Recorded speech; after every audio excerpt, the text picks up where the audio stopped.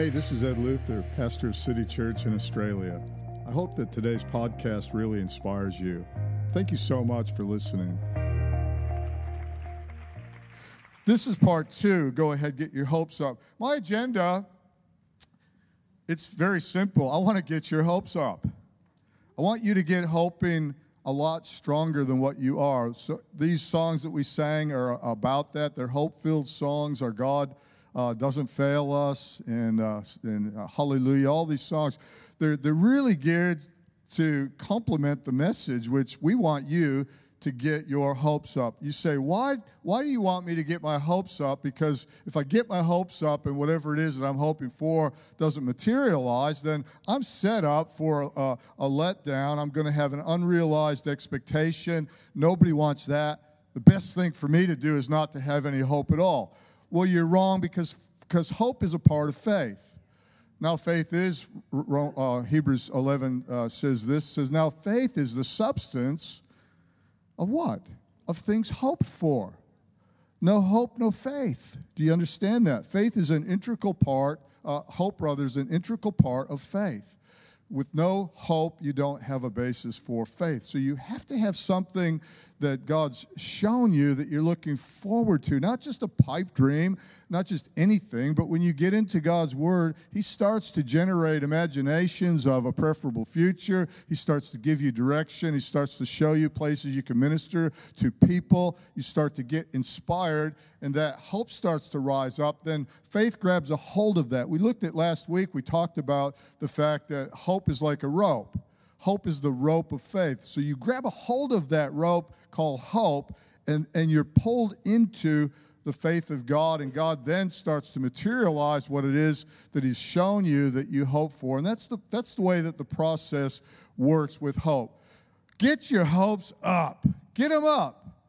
Don't get your hopes up is what people will tell you. They'll say, don't do that. Don't do that to people, especially preachers. Don't want to get people's hopes up when it comes to healing or whatever. But hope simply means this. It means something to look forward to. No feelings of hope, no anticipation. Nothing to look forward to. That's a terrible life to live, and God would not have that. Now, everybody's born with something in life that they don't deserve. This is a fact. Something that you're born with, that you pick up, that you didn't deserve, it's not your fault. People don't choose, for instance, to be poor, to be born in a third world country. Most of us had no choice. In fact, all of us had no choice where we were going to get born. We had no choice into what family we were going to get born into.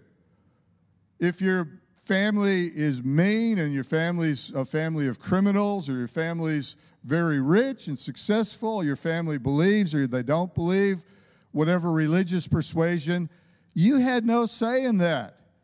Nobody does. Out of the billions of people on the planet, our circumstances of origin they're dictated to us. We don't get a choice in that. A lot of us are born into situations where we need hope because we weren't handed that.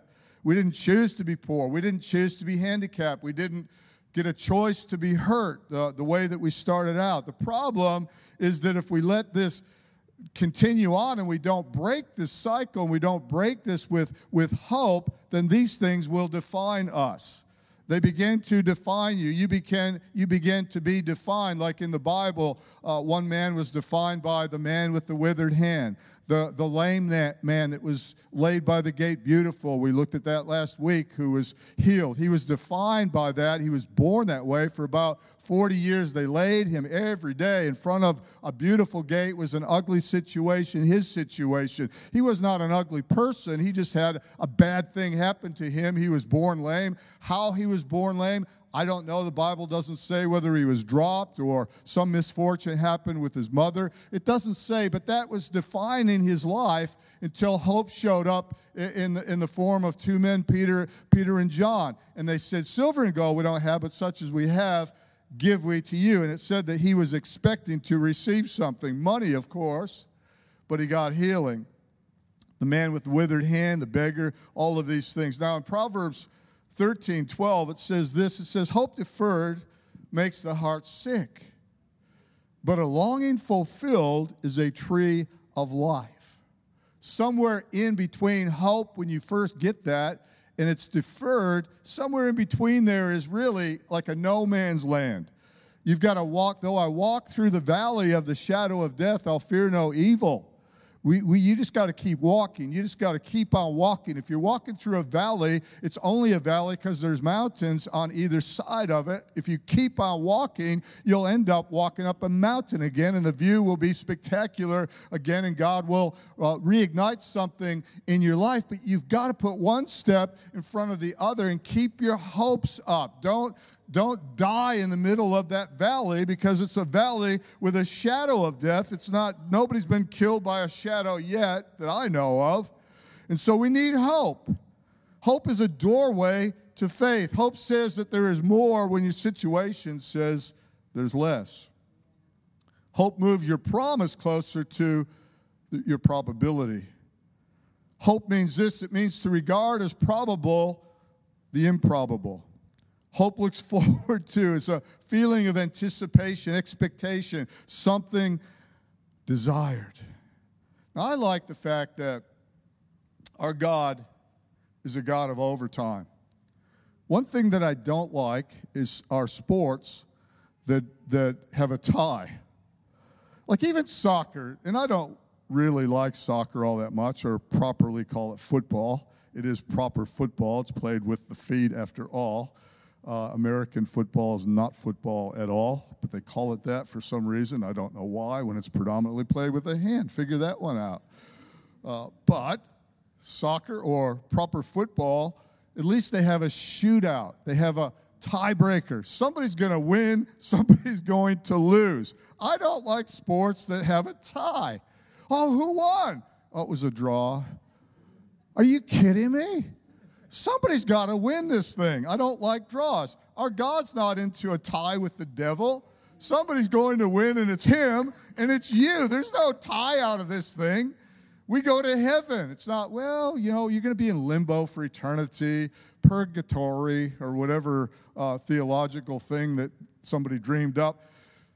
There's winners and there's losers, so to speak, and I'm on the winning side. How about you? And I like the fact that if it's looking like a tie, well, God just throws it into overtime. If it's looking like whatever it is that you're promised is going to end up, you're going to be you're going to be discouraged, you're set up for a letdown, all of that. No, my friend, keep on going, because God will throw your life into overtime. It's not over yet. Do you understand that? I love the word yet. We're going to talk about that. It's not over yet. I think sometimes we make up really bad doctrine. I would almost say heresy, but technically it probably isn't heresy, but it's really bad doctrine, because we don't get something when we expect it, and there's a delay. We make up something to discount it and explain it away. Think about this for a moment, but think of a disease that medical science has solved or cured. Now, I think about smallpox. Malaria has a cure. It's not eradicated, but it has a cure. There are a lot of diseases that have a cure. But what if you were talking to somebody before the cure was discovered, and they're working really hard to work out a cure for smallpox, but they haven't got there yet. And you said to that doctor that was really working hard on it, well, I guess doctors are just allowing this to teach us a lesson. The doctor would go to you, or the medical people would go, no, we're not allowing it. We just haven't found a cure yet. We are working on it, but we haven't cured it yet. The game's not over yet. I really believe that word yet is one of hope's greatest words. You need to get that word into your vocabulary. Whatever it is that you're facing, get your hopes up, because it's not over yet. Are you still alive? Are you here this morning? Are you breathing this morning? Then it's not over yet. if you were to go back in time and say that to one of those doctors, I guess doctors aren't very good people because they're allowing all these things to happen. They are working on a solution. They just haven't found it yet. Yet we stick that with God. God's trying to move us through this situation. He doesn't put a carrot out there, dangle it in front of you, and then go, ha ha, I got your hopes up, didn't I? Now you're going to suffer even more. That's not God. God is good. Do you understand that? Somebody said this. God is good all the time. All the time. Come on. God is good. He's good, true, and true. He said to the rich young ruler, why do you call me good? Nobody's good but God. In other words, if you're going to say, Jesus, if you're going to say that I'm good, you better acknowledge who it is that you're talking to. There are a lot of good people, but nobody truly, truly good but God. And God doesn't torment you. He doesn't torture you. He wants you to get your hopes up because he wants you to keep walking into faith. If you keep your hope up long enough, you cannot help it, my friend. You will run smack into faith. You'll be swallowed up by faith, and you'll see that thing come to pass. I am here to get your hopes up this morning about something that God has promised out of his word or God has shown you. I really, really am here for one motivation and one agenda this morning. Get your hope up. Now, in John chapter 11, this is a classic. Every account in the Bible, every biblical account is an opportunity to demonstrate what we're talking about right now about getting your hopes up. It doesn't matter if it's the woman at Zarephath and the prophet comes to her and he says, give me something to eat. She says, oh, I got a couple of sticks and a little bit of flour, tiny bit of flour, a little bit of water, and we're going to eat it, me and my son, then we're going to go die. Give that to me first, he says. And then you can go and do whatever. And so she gives it, he gets something to eat, and then blessings start to happen, and food starts to multiply. Fishes and loaves start to multiply in a wilderness from practically nothing. All of a sudden, it's feeding a multitude of people. God is into getting your hopes up. Make no mistake about that. And here we find in John chapter 11, it says, now a man named Lazarus was sick. He was from Bethany. Bethany is really close to Jerusalem. Been there, honestly, you wouldn't even break a sweat running from Bethany to Jerusalem. The village of Mary and her sister Martha. Then a side note, verse 2, this Mary, whose brother Lazarus now lay sick, was the same one who poured perfume on the Lord and wiped his feet with her hair. Do you remember her? A whole year's wages of perfume she poured, and Judas got all upset about that. Could have been given to the poor. He just wanted to steal that money. And so the sisters, it says, sent word to Jesus, Lord, the one you love is sick. I want you to make a note of that because there's something there that's very peculiar that sets something about hope that I want to give you. Verse 4, and when he heard this, Jesus said, this sickness will not end in death. No, it is for God's glory so that God's Son may be glorified through it. Now, Jesus loved Martha and her sister and Lazarus. Verse 6, he loved them so much. Don't you love this? So when he heard that Lazarus was sick, he stayed there where he was 2 more days.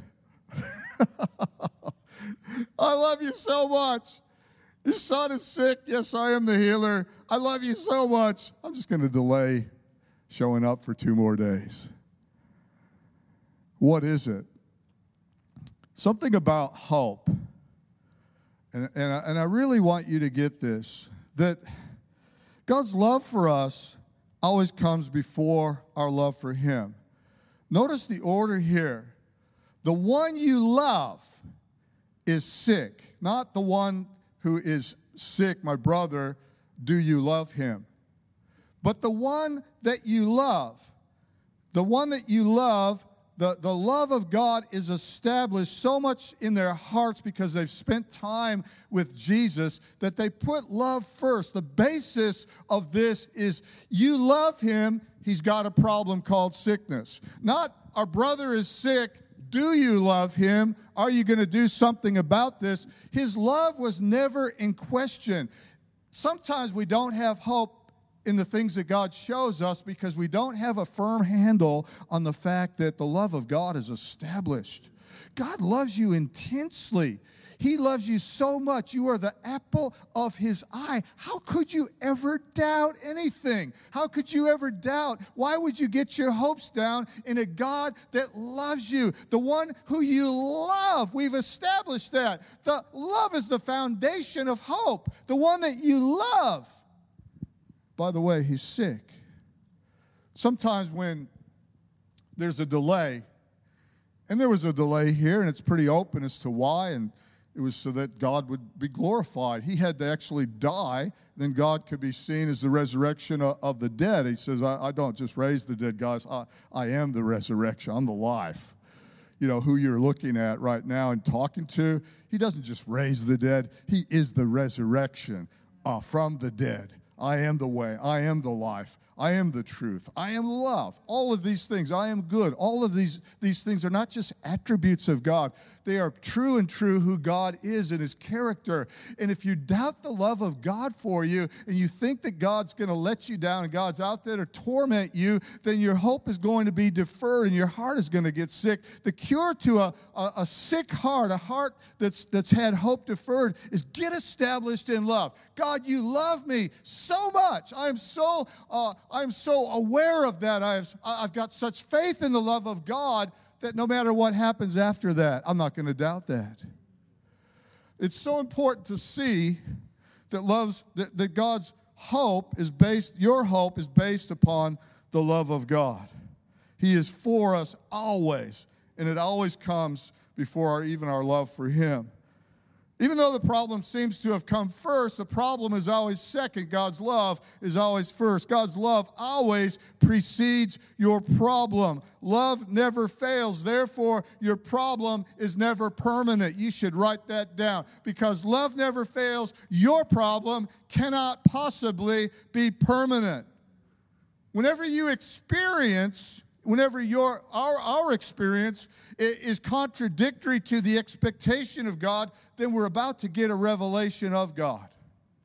I always look at that. I think, my experience seems to not line up with my expectation here. Why is that? And if you will wade through that, not questioning the love of God, not saying that God's setting you up with unrealized expectation, but where your experience doesn't line up with your expectation, you are about to get a revelation of how good God is and how much God loves you. And when it's all said and done, you'll look back and you go, okay, now I get it. I understand now. I know what it took, and I've learned something now. I can impart that because love never fails. Now, the big revelation that I want to give you this morning, and all of this really is just an introduction, is that when God is in the trap with you, you're never trapped. Some of you feel like you're like in a fiery furnace with those three Hebrew boys. But there was a fourth man in that furnace. And when they walked out, there wasn't even the stench or the smell of smoke on their garment. They walked out of there totally unscathed because the fourth man in the fiery furnace was like of the Son of God. When you are in a trap, when you are feeling trapped, be aware of this, that God's not out there somewhere. He's in there. Because he's in you and you're in the trap, guess what? God's in the trap with you. Whatever situation, I'm between a hard place and a rock right now, Pastor Ed. Good, because God's between that hard place and that rock with you because he's in you. Do not ever be God outside-minded. Be God inside-minded. The Bible says it's Christ in you that is the hope of glory, not Christ out there somewhere. Listen to me. Your hope is not out there somewhere floating around the cosmos where you have to chase it down and grab a hold of it. Hope is not circumstances. Hope is a person. Our hope is in the Lord, and the Lord is on the inside. If you've asked Jesus Christ into your heart, into your heart. Where? Into your heart. If you believe in your heart that God raised him from the dead and you confess him as Lord. Lord over what? Lord over every situation that you're facing right now. He is the Lord over that situation. He is the Lord over that circumstance. You might feel trapped, but he's in the trap with you. He's in the furnace with you right now. Get God inside. Get hope on the inside of you. Now it says in Ephesians 3:20, listen to this. This should absolutely cause you to jump out of your skin. It is so good. Ephesians 3:20. Now to him who is able, talking about God. Is God able? Yes, Pastor, I believe God is able. What is God able to do? Where does God's ability end? Now to him who is able to do immeasurably more than all we ask or imagine. That means everything that you could possibly hope for, more than that. He is able to do more than that. That's why I'm saying, get your hopes up, for goodness sakes. According to, and this is the kicker, according to his power that is at work out there somewhere. Chasing it down, Pastor Ed. I'm still going for it. That carrot's out there somewhere called God's promise, and I'm still going for it. I'm running. I'm still going. Pastor Ed, I'm still going for bit dramatic. For a reason. For a reason. I'm going to read this again because this is so good. Now to him who is, start from the beginning, verse 20. Now to him who is able to do immeasurably more than we ask or imagine, according to his power, not your power, my friend, that is at work within you.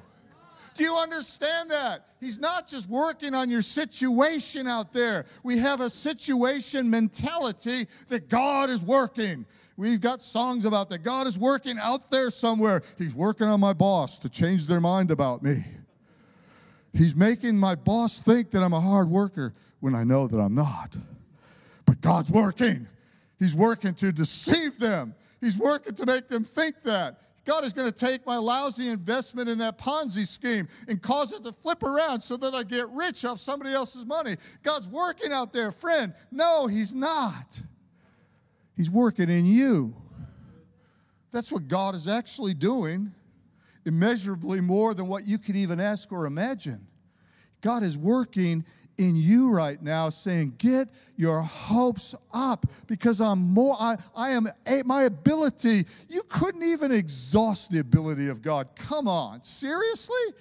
If you tried to exhaust God's ability, you could never find the end of it. He is able to do immeasurably, you can't even measure that one, immeasurably more than what you could even ask or imagine. Ask and imagine is another way of saying hope. Get your hopes up, come on. You know, we experienced this, Gail and I could tell you one after the other of times where we experienced that. Our son coming next week is a product of that. We wanted to have a child, and it just looked like it was just never going to happen. We had, a real journey to go through. If you've got children here and you think, these children, it's just terrible. They're a blessing, man. You have no idea what it took us to get a child. Enjoy your children, believe me. They're never a curse. They might cost you a bit of money, but God will get you that money. Get your hopes up. You got a heritage from God if you got children. We couldn't have a child. We waited too long, and it just looked like a hopeless situation. And Gail would get pregnant, and it was like, oh, no, here we go again. I don't even want to get my hopes up. Should we tell anybody? No, we won't tell anybody yet. And, it just got ridiculous until God got a hold of our hearts. And we started getting our hopes up. We started going, God, you're able to do this. Come on, God, we want a child. You know how much my wife loves babies. Are you serious? For her to never have a baby, and she loves babies more than anything. The reason that you have hope where there is no hope is because you have hope. You're going, oh, Pastor Ed, did you just make a mistake? No. The reason that you have hope where it looks like there is no hope is because you have hope. See, hope is, if you don't get anything out of this message other than this, hope is a person, my friend. If you've got Jesus, you've got hope. Do you understand that? The reason that you can hope where there is no hope is because you've got hope. Hope, get a hold of this. Come on this morning. Get a hold of it. It's not out there somewhere. He's a person, and he's in you. According to him who is able to do immeasurably more than you could ask or think or desire, according to him working in you. That's where hope comes from. That's why it's okay to get your hopes up. Now, what would happen if you believe that God's able to give you more? Would it be wrong for you then to hope for more? Would you limit a limitless God by saying, oh, Pastor Ed, I don't want to get my hopes up? Well, then limit a limitless God then. Why would God say for you to, and I'm going to give you some other scriptures to back this up so you can look these things up in your Bible and get a hold of hope. My goodness. If you believe that God's able to give you more, would it be wrong for you then to hope for more? Of course not. There's no point in approaching God for something if it makes no difference as to the outcome. God not only has the ability to bless you with more, he has the desire to bless you with more. Mark 11:24. I'm going to read this out of two different versions. Therefore, this is Jesus talking. Therefore, I tell you, this is so good.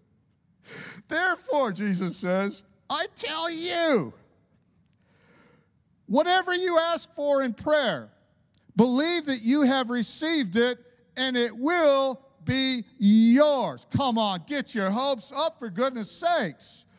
In the King James Version, therefore I say unto you, what things soever ye desire, when you pray, believe that you receive them, and you shall have them. Psalm 37, I'm just going to read 3-6 here. Trust in the Lord and do good. Dwell in the land and enjoy safe pasture. Verse 4, take delight in the Lord, and he will give you the desires of your heart. Commit your way to the Lord.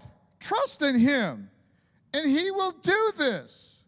He will make your righteous reward shine like the dawn, your vindication like the noonday sun. That is the God of hope that lives on the inside of you, not out there dangling a carrot in front of you. That is the Word of God. Are you going to believe that, or are you going to reject that? Choice is yours. Listen to this, Romans chapter 15, verse 13. In case there be any doubt. May the God of hope fill you with all joy and peace as you trust in him, so that you may overflow with hope by the power of the Holy Spirit. Get your hopes up, for goodness sakes. So hope moves us, and it moves us, I believe, from a place of passiveness, from a place of wishfulness, if you will. He wants to move you from want. He wants to move you into warfare. We have to fight. We have to fight the good fight of faith. We also have to fight the good fight of hope.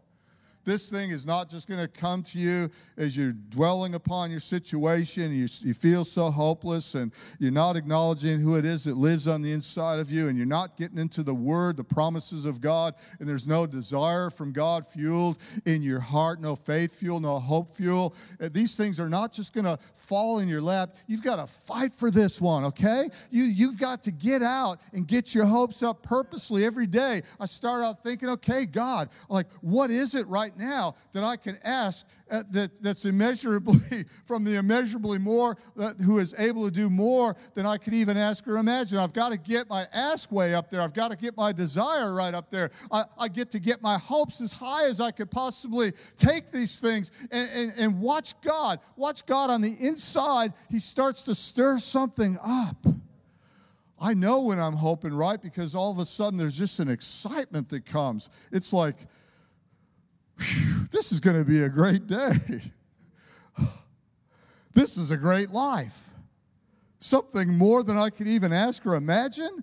The desire on the inside of me, he says, I'll give you that desire, the God of hope. Ask, you have not because you ask not, but you, come on. How wonderful is our God. Amen. John 15:5. I'm the vine, you're the branches. See, this is not outside, this is inside. If you remain in me and I in you, Jesus talking, you will, not maybe, you will bear much fruit. Apart from me, you can do nothing. If you're here and you got no hope and faith is just a nasty word, the people level at people who don't get answers to prayer, or maybe you're one of them. I want you to shift this morning and get God inside minded. You're in him. He's in you. Apart from me, you can do nothing. If you remain in Jesus, you will bear much fruit. Question, are you in Jesus? If you are, then get your hopes up. You will bear much fruit. And why? Because somebody else is depending on you. This is not something that I do just for Ed. There are a whole lot of people in my life that I intend to eat from the fruit that God causes to come out on my tree of life. What about you? I don't want to live my life just so I can get what I want and, houses, cars, or whatever. It's useless if it's not going to bless other people and they can't come and eat off your tree. So get it settled.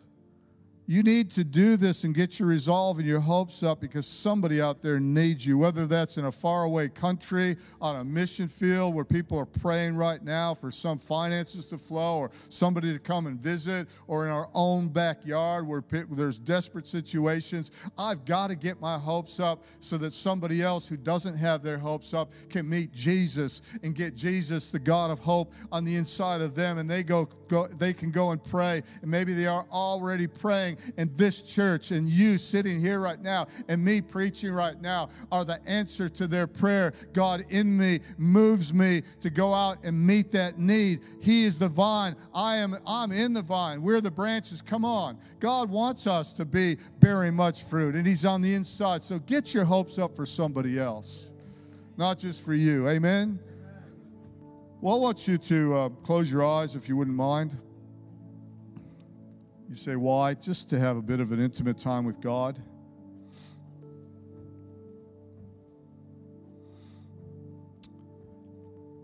Your life is a divine intersection with everybody you come in contact with. Your work is a divine intersection. Going to the store is a divine intersection. Your offering is a divine intersection. And I want you to see beyond your need. See the need beyond the need. See the need beyond your seed. See the seed beyond the seed. We all do our part or we all fall apart. The trend line of your life trends up or down according to your hope. You're either heading up according to your hope and your expectation of the God that's able to do immeasurably more than you could even imagine or think or ask, or your life is trending downward. I'm believing for loved ones to get saved. Somebody here is believing for a better job. Maybe you're here, you're believing for healing. You want a pay rise. You want to find your lifelong partner. You want to have a family. You want to break a long habit. You need hope. Many of you are standing with me and you want this church to explode with souls, to reach this community, to grace the nations. We need hope. Some are hoping for a better marriage. Whatever it is, this morning, God knows because He's in you right now. He's with you. He is the way for this to happen. He's not a way. He is the way for this to happen. So let's look inside of our heart right now. We're just about out of time, but I want you to do this. I'm going to ask you the question, are you here this morning and you don't have Jesus into your heart? You've never asked Him into your heart. If that's you, you know I'm talking to you right now. This is not condemnation. This is hope itself right now. If I ask you the question, are you going to heaven? If you say, well, I kind of hope so. Well, that hope needs to move into another realm in you right now called faith in Christ Jesus as your Lord and your Savior. So we're going to pray in a moment. I'm going to give you an opportunity to move from that hope that's on the inside of you to faith so that you can know that Jesus Christ is your Lord this morning. Amen. For others, if any of those things that I mentioned, for a pay rise, a better job, children, a better marriage, any of these things, for our church to grow and explode, I hope that you're in that with us. For any of these things, I want you right now to look inside your heart and just ask the question, is the God of hope there for you to grab a hold with Him in partnership and hope this thing through into fruition? You will bear much fruit, my friend. You will. You will. If you're engrafted into the vine, you will. It has to happen. I want you to pray this prayer with me. If you've not asked Jesus into your heart, pray it out loud and mean it. Say, Dear God, I ask your Son to come into my heart right now. Jesus, I give you my life. Amen. Thank you for listening to the City Church podcast. If you enjoyed this message or God worked through you in any way, then please take a moment to contact us through our website at city-church.net or email us your feedback at info@city-church.net.